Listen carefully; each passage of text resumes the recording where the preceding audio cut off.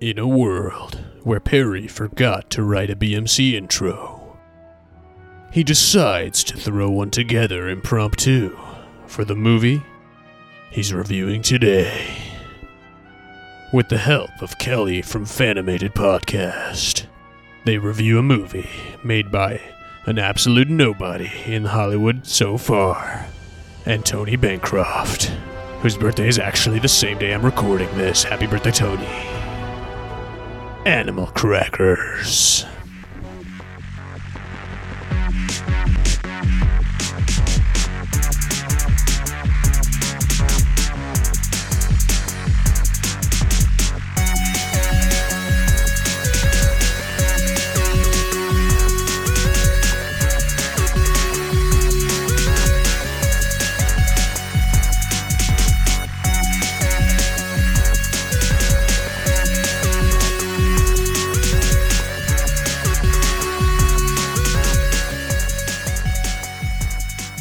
What's up, everybody? We've got a really fun Banter Movie Club review today. We're doing the movie Animal Crackers, brand new Netflix movie that just got put on the platform on July the 25th, I believe, which was a Friday really recently.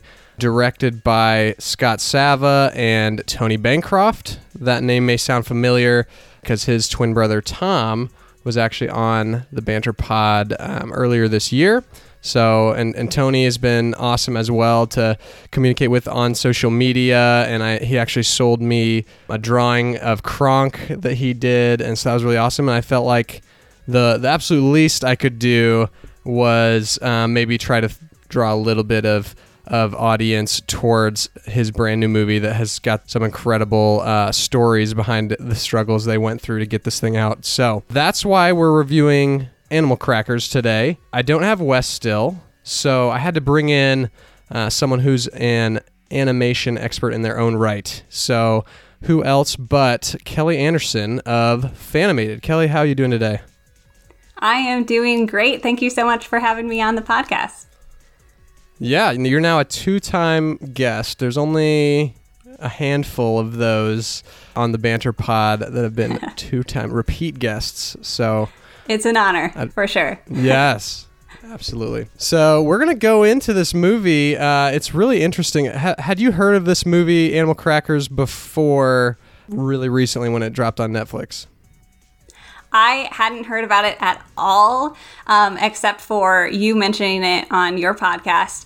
And so I was really surprised that I hadn't because, it's such a fun movie. It just kind of flew under the radar for me. Yes, absolutely. It's a really weird story because this movie technically is like a 2017 film, and that's kind of, I think, why it flies under the radar of fans of animation, and it doesn't get included with new releases because of that, because it is that 2017 listed movie. So right. The reason why, have you heard about why it's rated, or why it's a 2017 movie as opposed to a 2020? Have you heard this story, or is this going to be your first time?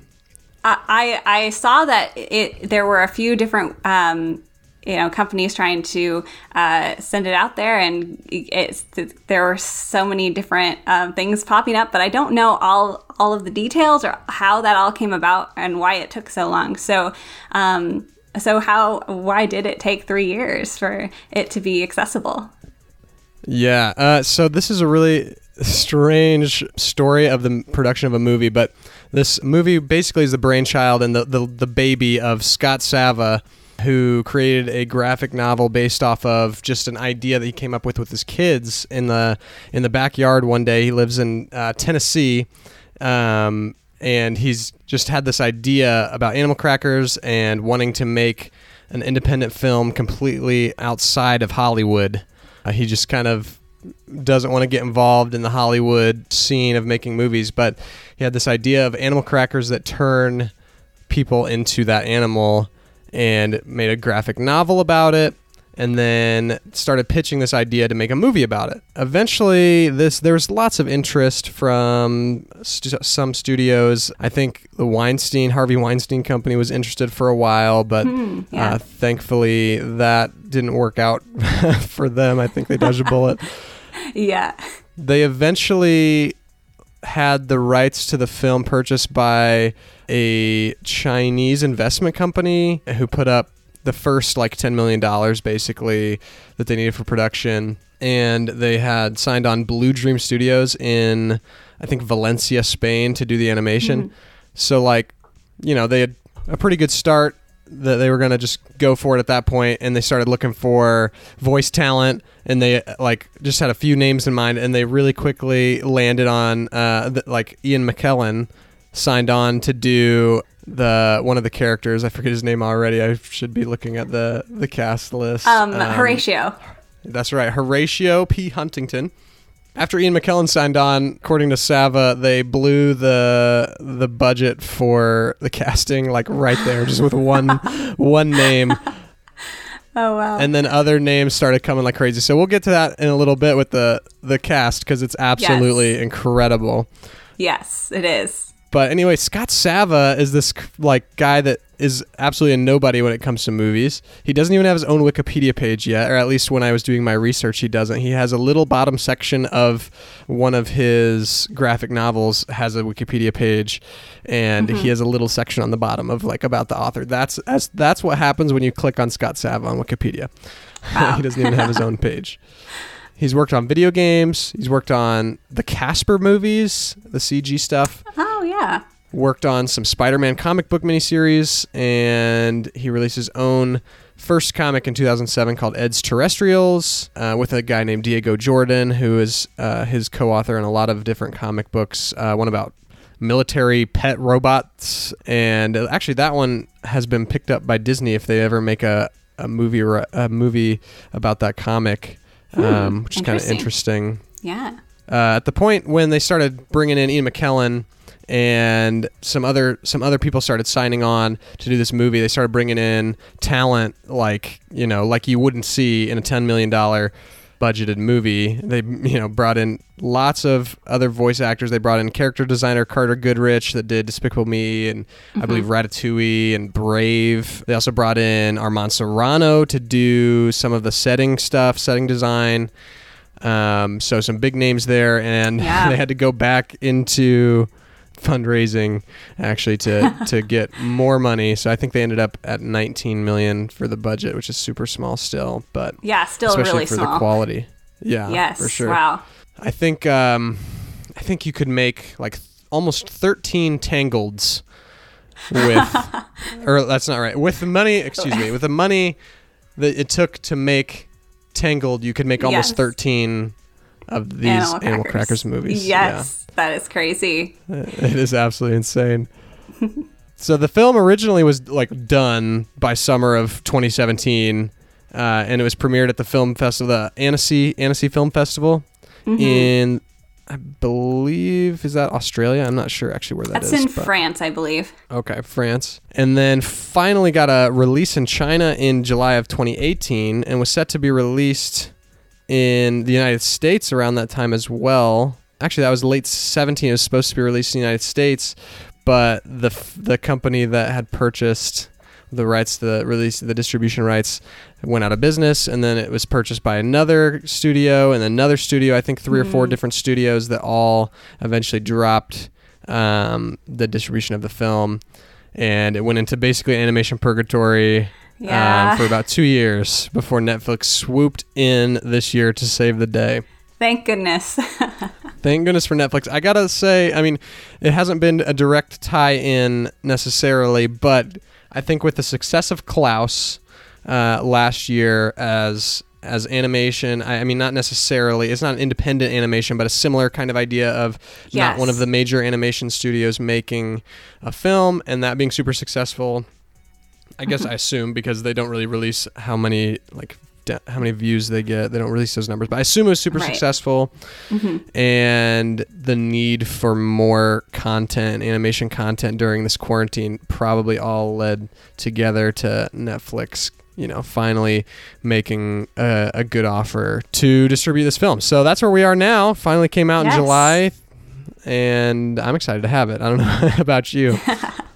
Absolutely. I'm glad you offered that as a suggestion, and watching it, I'm really glad that it's now out of purgatory. Everyone can go watch it, and it's great.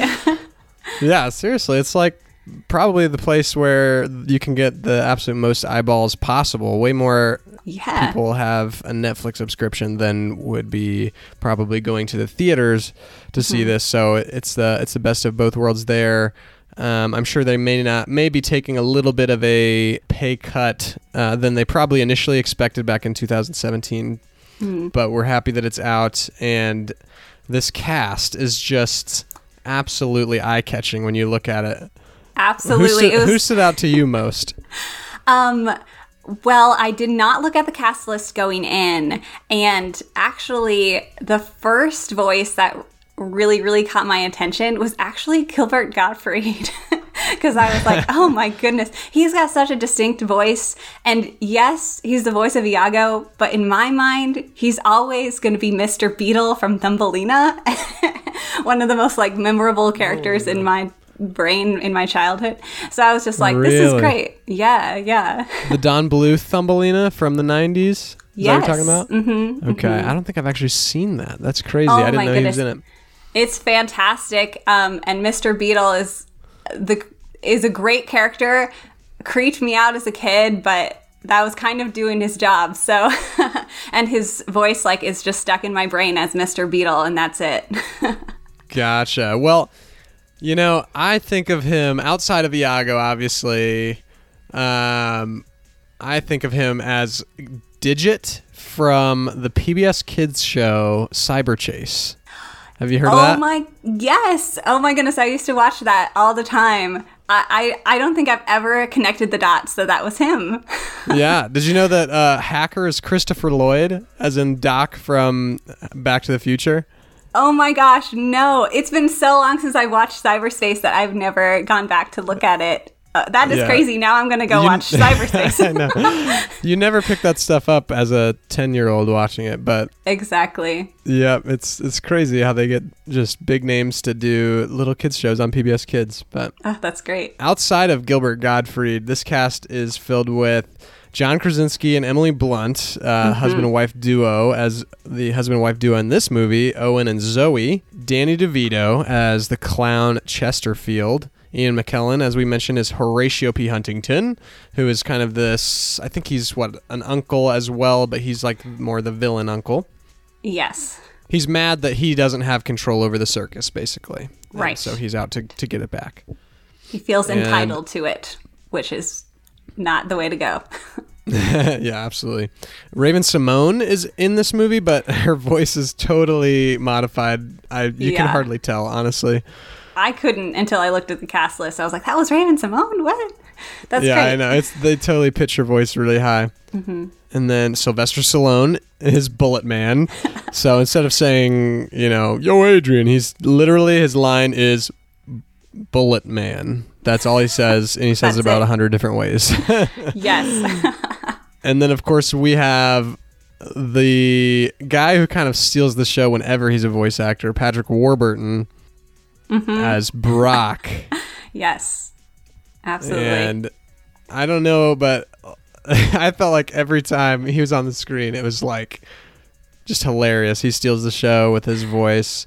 Absolutely. Every scene he's in, it's the best character in that B-plot side story for sure. Yeah. Exactly. Yeah, he reminds me a lot of his voice in this movie reminds me a lot of Barkin, a little more Barkin from Kim Possible than Kronk, in my opinion. I would agree. Yes, definitely. And then we already talked about Gilbert Gottfried. We've also got Wallace Shawn, who's Mr. Inconceivable himself, if you guys can picture that. And I think the last biggish name is Harvey Fierstein as a woman, Esmeralda. He doesn't have a lot of lines either, but... But yeah, it's a crazy, crazy good cast. I was so surprised. I was not expecting it at all. So it's very fun. I pretty much always say that the best animated movie with the best star-studded cast in an animated movie ever is The Prince of Egypt. But this one, this one's up there. This one is definitely up there. Prince of Egypt is going to stay at the top for sure, but this is getting really close. Yeah. All right, let's get into the plot of the movie a little bit. Do you have since we usually have Wes do a summary of the movie in his own words, I've asked you to kind of come up with a little summary. So can you summarize Animal Crackers for our audience? I will do my best here. So we start out the movie with the two brothers that we've kind of mentioned already, Bob and Horatio. Then a performer, Talia, joins their circus that they are running, and both the brothers kind of fall in love with her, and she ends up engaged to Bob. Horatio, being very upset and jealous, leaves the circus, and Bob and Talia get married, and they are gifted a wedding gift from her aunt, Esmeralda, a box of animal crackers. And like we said, the animal crackers allow you to turn into whatever animal that cookie is. So they use that magic to create a really fantastic animal extravaganza circus. And Horatio becomes even more jealous because he's like, oh, well, I should have married Talia. Therefore, I should have, gotten the success. And that's his dream. And so he, again, is the antagonist of the film, trying to find the secret to their success. He ends up causing all sorts of mayhem. And then there is their nephew, Owen, and he marries Zoe, and they met at the circus. And to please his father-in-law, he goes to work at his factory, the dog biscuit factory. He is, through events, given the animal crackers and finds out what they do, and thus begins kind of this ongoing struggle to keep the crackers away from Horatio. That's kind of the basics. Yeah, absolutely. And the crackers, at first, for a long time in this movie, they kind of just, you don't really know exactly what they do. I mean, in the trailer, it talks about how the crackers, turn you into whatever animal you eat. So that's not really a secret, but it takes a while before that starts actually playing a role in the plot. And there's some funny developments when they start figuring that out for the first time. Oh, it's great. It's hilarious. The end of this movie, actually, it gets kind of action-packed. I don't know. What did you think of the last act, the last 20 minutes or so? I think the last act of this movie should have been the whole entire movie. I really loved the final conflicts that were there, and I wish that would have been spread out more and elaborated on. And the final climactic moments were really fun and crazy, and it's just really cool to see all of these very different characters come together for a common purpose, and it was really fun that way. Yeah, there's this whole kind of like a chase sequence, but also I don't even know if it's a fight scene. It's really more just a circus chase sequence of trying to get your hands on the cookie that turns you back into a human, or turns Owen back into a human, and it's very, honestly, it's really dramatic for a kids movie especially, and the end, like you said, really compelling, probably the best part of the movie. In terms of the plot for the rest of the movie, it's pretty lighthearted. Yes. And a lot slower than the ending. I would agree. What did you think of the the animation quality of this movie? Because it's definitely a smaller budgeted. You can tell it's done by Blue Dream Studios out in Spain. So did you notice a difference in animation quality? Well, the major things that I notice right away that make it seem like a smaller budget is just that there is less there. There aren't necessarily as many crowd models or, props, locations. But those things I don't feel inhibit a storytelling perspective at all. And actually there were some details, there was one point when, the zucchini guy is riding his motorcycle, and I was like, whoa, look at all those details in the leather and the textures on that, and I was really impressed by that. So you can definitely, I can definitely tell this maybe a little, they had a little less, manpower to, get necessarily a huge, elaborate scenery or huge elaborate crowds or big things like that.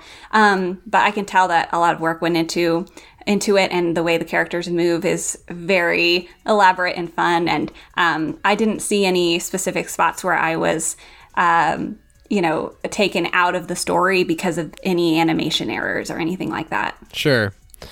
Yeah. Actually, so it's kind of interesting. On the Bancroft Brothers podcast, which they tell so many more stories about this movie, about the production of it, and everything behind it than I could possibly relay on a short podcast review. So go check out the Bancroft Brothers podcast if you want to hear more about Animal Crackers. But on their most recent podcast episode, Scott Sava and Tony talk about how for every 10 animation sequences that were kind of sent for, to be looked over, they really only could afford to send about one of those 10 back for changes. They just couldn't afford to have changes really be made to the animation sequences. So it's really unprecedented how many like first takes of the animation made it into the final film. So when you put that into perspective, it really makes it seem pretty incredible how the animation is. That's crazy. That blows my mind. And because it seems fluid, and it seems like throughout the film, nothing feels too jarring in the animation sense. And that is crazy, because I'm thinking about, like, usually they, you think about big studios like DreamWorks or Disney, they're nitpicking at all sorts of little things, and they can go back and change because, their animators are right there and they have the time to go back and fix it. But that's crazy. They have the 200 million or whatever to spend on it, and so just unlimited potential there. If you've seen Into the Unknown, the making of Frozen 2, there's just continuous, like, especially with storyboarding, they just go back to the drawing board for show yourself so many different times. Yeah. And I mean, that's a little different. I'm sure they storyboarded a few times over because it's so much cheaper than going actually into like completed animation. But they even, I'm sure, animated plenty of sequences, 5 times over for Frozen 2 because it's Disney. Because it's Disney, and they have the resources.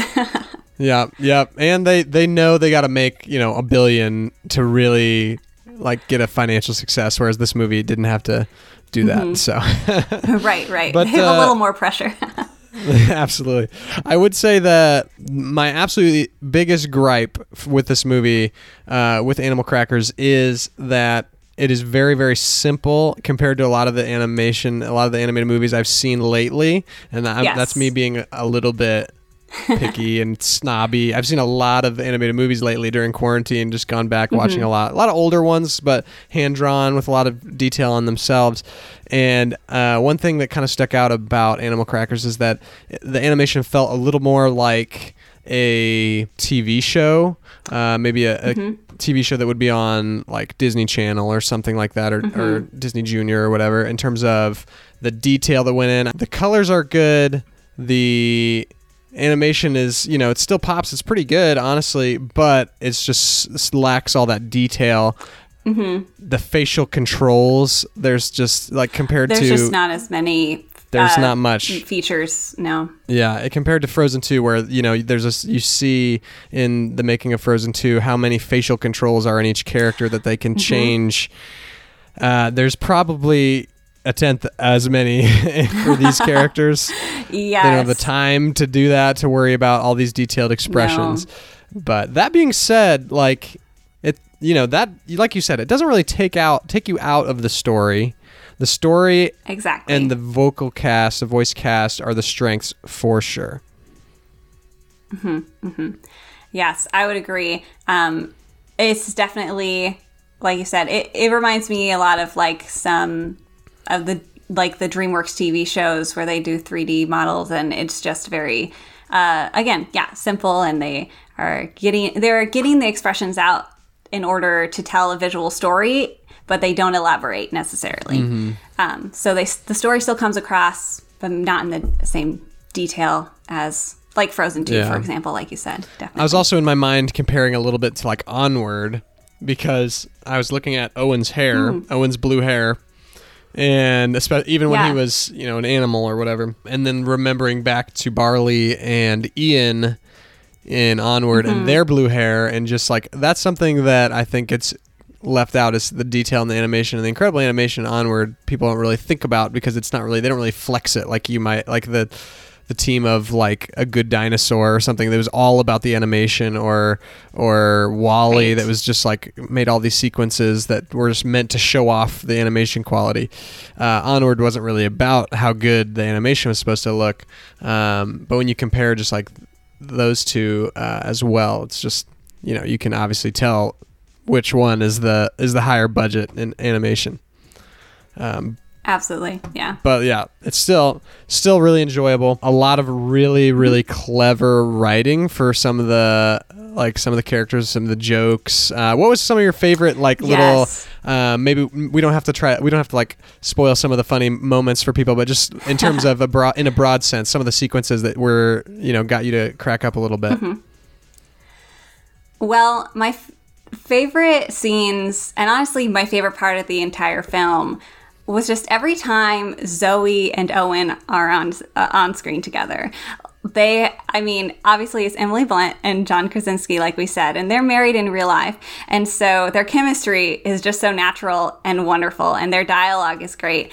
Those two characters just like made the entire film for me, and Zoe specifically, because we don't often get really good supportive mom characters, let alone really good, strong, supportive wife characters. And she's both. And that was awesome for me. And I loved both of them. Whenever they're just like bantering back and forth, like even like in the car, you know, from the circus, and you know when they first have the animal crackers, they're just talking over each other, and it's so great, it's so fun.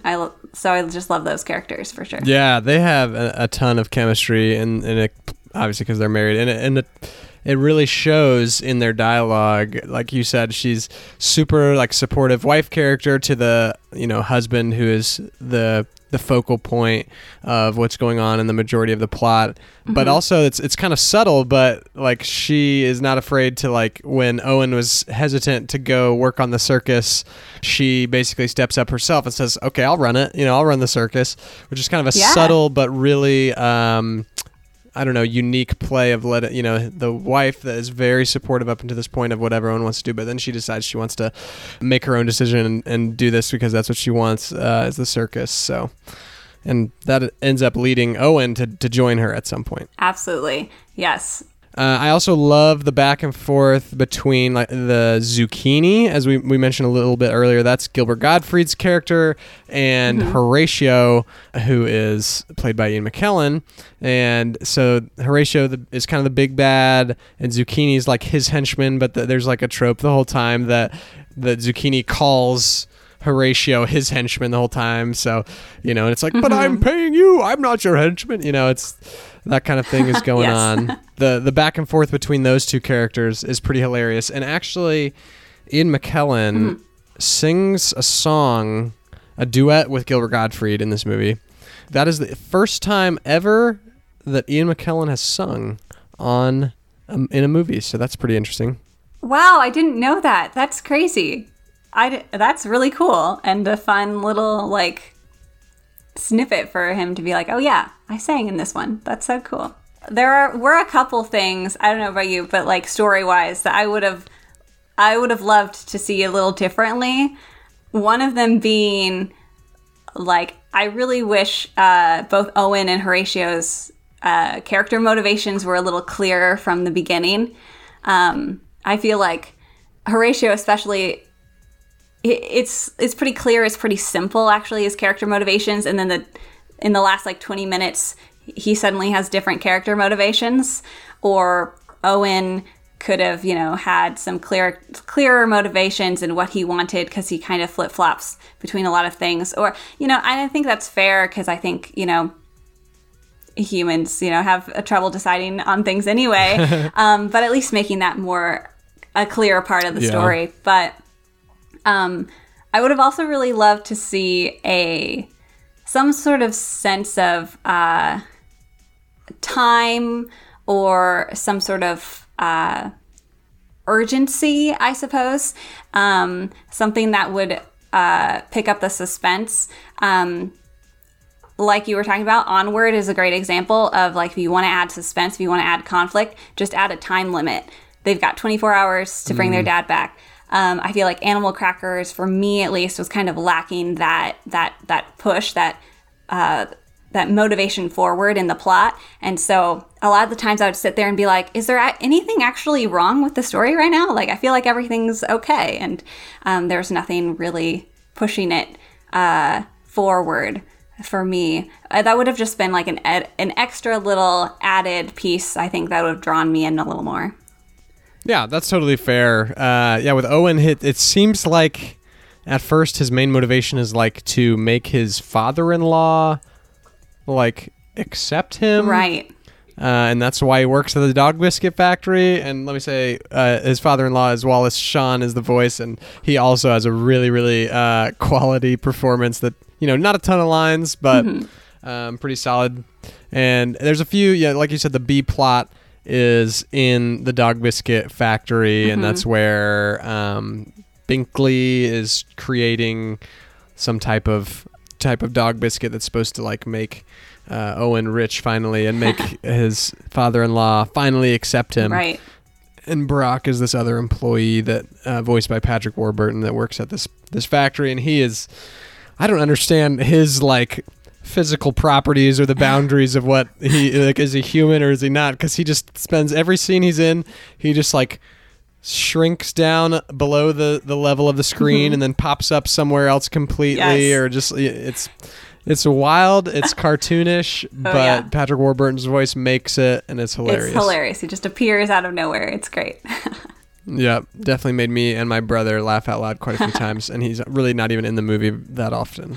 Were there any other things besides, I know you said the animation that you were kind of wishing was different, but anything in the story that you would want to change? Yeah, I don't know about the story in particular. Like it's a fairly compelling story, though. I would say it's important to note that we are not the target audience. Right. I would say mid-20s is probably the upper range, I would say, of the target audience for this movie. So I would say for me, maybe it wasn't, the most exciting or the most amazing film I've seen, but I watched it with my 13-year-old brother, and I tried to pay pretty close attention onto how he was reacting with some of the jokes and some of the different things in the plot, and he seemed to be really into it.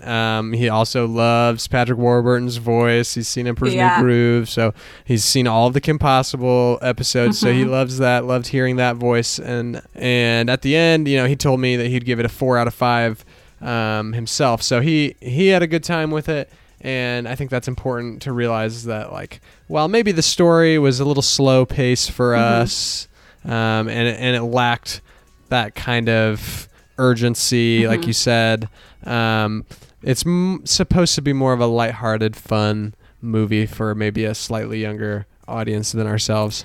And in that, I would agree that it definitely succeeds. I think lighthearted, fun, enjoyable, colorful. Everything you'd want in... It's a family movie. Exactly. But that leads us to rating it on the Hot Rod scale of rating movies. We love the movie Hot Rod here on Banter I Hardly Know Her, and we rate our Banter Movie Club movies on that scale of A Straight Up Party being a perfect 5 out of 5, Cool Beans being 4 out of 5, a movie that you can scrape the joy out of being a 3 out of 5, and then if it's 2 out of 5, it is Unlegit, and a 1 out of 5 movie, which we haven't actually ran into quite yet, would be The Devil. You're the Devil movie, but we haven't had one of those yet. Hopefully today is not the day. I will say this movie did get a 5.8 out of 10 on IMDb, 58% on Rotten Tomatoes, which is kind of odd that they match. That never happens. Wow, yeah. And a 60% on Metacritic. I'd say it's a little bit harsh, wouldn't you? I feel like for me personally, I'm a little bit in that same range. I think I would give it a 3 out of 5. It's definitely succeeds at what it does, and but I would say for me, it was maybe a little less so. Okay, fair enough. So you can scrape the joy out of it. I can, yes. But life is pain, and we gotta scrape the joy out of it every chance we get.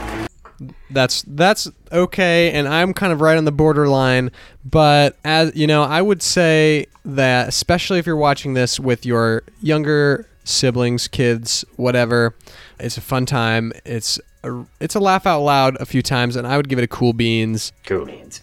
Cool beans. Cool beans. Cool beans. Cool bean. High level of enjoyment, I would say low level of commitment, which is always a good ratio to keep in mind when you're talking about a kids movie. So yeah, I would give it a cool beans, and I'm really excited to see if Netflix maybe reaches back out to Scott Sava to do some more work with them. He seems like a really creative guy that has a lot of good ideas, and I'm always down to watch a lighthearted kids movie. And Tony, obviously, we know that Tony's great with animation, great with movie making, as he's made one of my probably top 5 Disney animation movies of all time. Absolutely. In Mulan. So, all in all, I'm really excited that this came out finally after almost 3 years of being just on the slate to get out to people, but never just being stuck on the doorstep, never actually getting in. And now it's finally available to everyone. So go check that out if you have some time. It's right there on Netflix. Just turn on the TV. It'll be right there. And I think I've seen it as high as the number 2 movie in the U.S. on Netflix. Yes, it's definitely being viewed a lot, which is good because we want to show Netflix, that we want them to take a chance on more animated movies like this. We obviously love the Disneys and DreamWorks of the world, but if anything, watch it so that you're supporting these kind of independent animation productions that we want to see more of. We want to see more of these stories out there, for sure. Yes, absolutely. I'm really excited to see something like this succeed as an animated movie that's made completely outside of Hollywood. I actually have a cousin that is in the animation industry, and he's been working in Indiana from home, and he's really excited as this COVID, as awful as it's been, has actually made it easier for a lot of animation studios more accepting of working remotely on projects. So he's excited for how that could impact his career moving forward, and I hope that movies like this keep coming out and being successful so that more major studios will, or maybe not even major studios, but major distribution channels will be open to movies like this instead of always going for the big budget movie. These are gonna catch some eyes as well and draw some interest.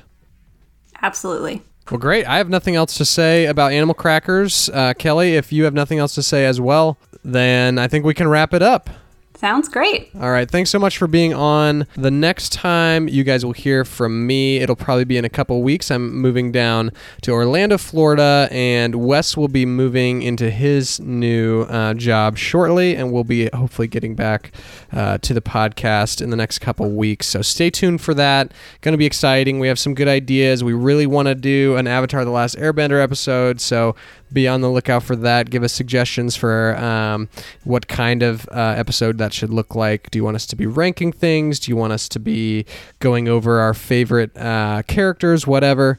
Let us know on social media, Instagram, banter_pod, or Facebook. You can find us at both those places and let us know. So until next time, thanks so much for listening. We'll see you soon.